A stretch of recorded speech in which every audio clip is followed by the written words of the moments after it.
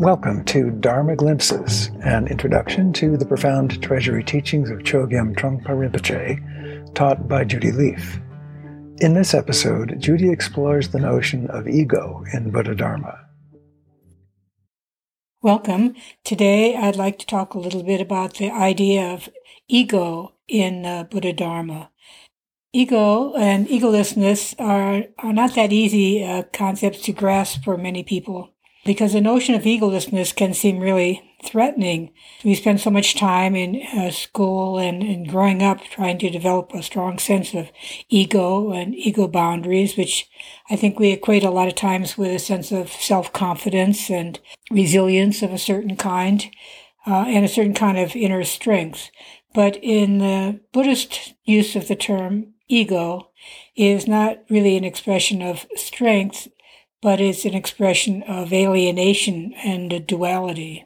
So it's not really an attack on a sense of confidence and strength and a sense of ego boundaries. That's not really the issue.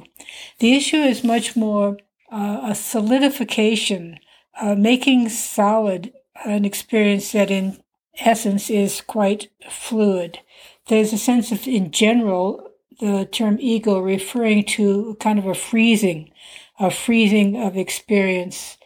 You can kind of sense that when things lock down, you're uncertain, you're trying to find your bearings, and unable to stay with that experience, stay with the uncertainty, or stay with the quality of groundlessness and space.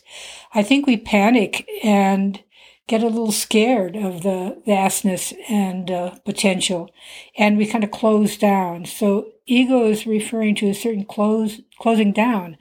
And what are we closing down? We're closing down our own potential for awakening, our own brilliance, and our own sanity in a certain way. So there's a patterns we go through, I think in daily life, even day by day, and in general, of kind of grasping and trying to hold what cannot be held, trying to stop the change and passage of time in a certain way, and build a sense of personal territory. You know, what is your personal territory, and what are you defending, and how does that work for you? That's a kind of questions that are evoked by looking into the notion of ego and egolessness. What would it mean? How could we operate if we were egoless? I think we might think that without ego, everything would fall apart. If I couldn't hold everything together, as though we could do that, which, good luck, then things would just unravel very, very quickly.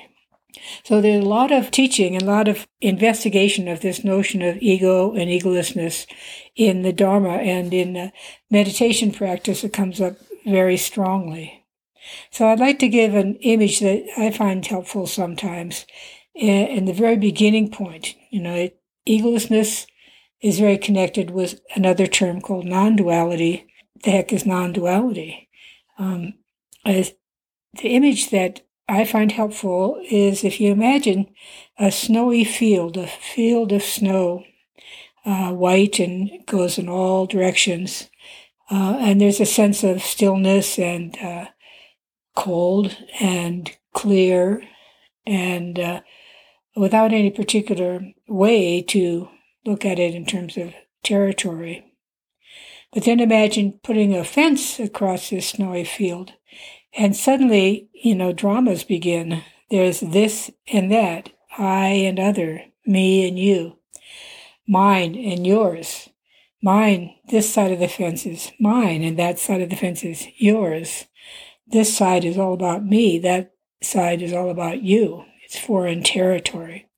So as soon as there's this fence, as soon as there's a quality of duality, all sorts of patterns unfold, many of which are not that beneficial and in fact cause us problems, cause us pain and suffering. So in looking at ego, the sense of territory, me and mine and you and yours, is very kind of a juicy exploration. So one way that this is looked at in Dharma teachings, in the Buddha Dharma teachings, it breaks it down into patterns, as though what we think of as a solid single independent thing, ego, is actually a bunch of actions and a bunch of interrelated kind of patterned habitual activities that create illusion of one solid thing. If you look at your experience moment to moment, it's always changing.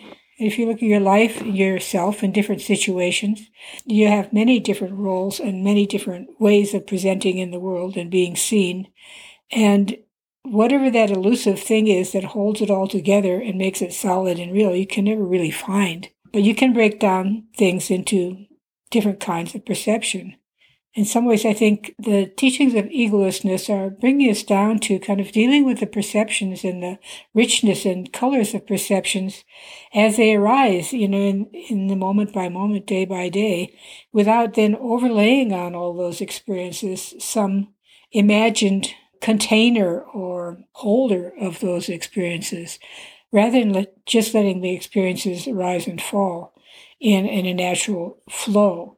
What does it add? What does it really add? That point of acquisition where we take control, where we assume we own the experiences that we have. Like, who owns the experiences that we have? And we make someone up that is that owner. Who is that owner? And even within that, even the experiences themselves, which are filled with spaciousness and free-flowing in many ways, we make each experience so solid and so unworkable in a certain way. The more solid a world we create, more unworkable that world can be. So the snowy field, the fence, me and mine, you and yours, self and others. This is the fundamental kind of instigator and perpetuator of samsara, or a circle of suffering, circle of confusion. And the Buddhist path is focused entirely on freedom from that pattern, freedom and stopping of the perpetuating of patterns that harm ourselves and others, which is given the term samsara. Thank you for joining me for this glimpse of Dharma.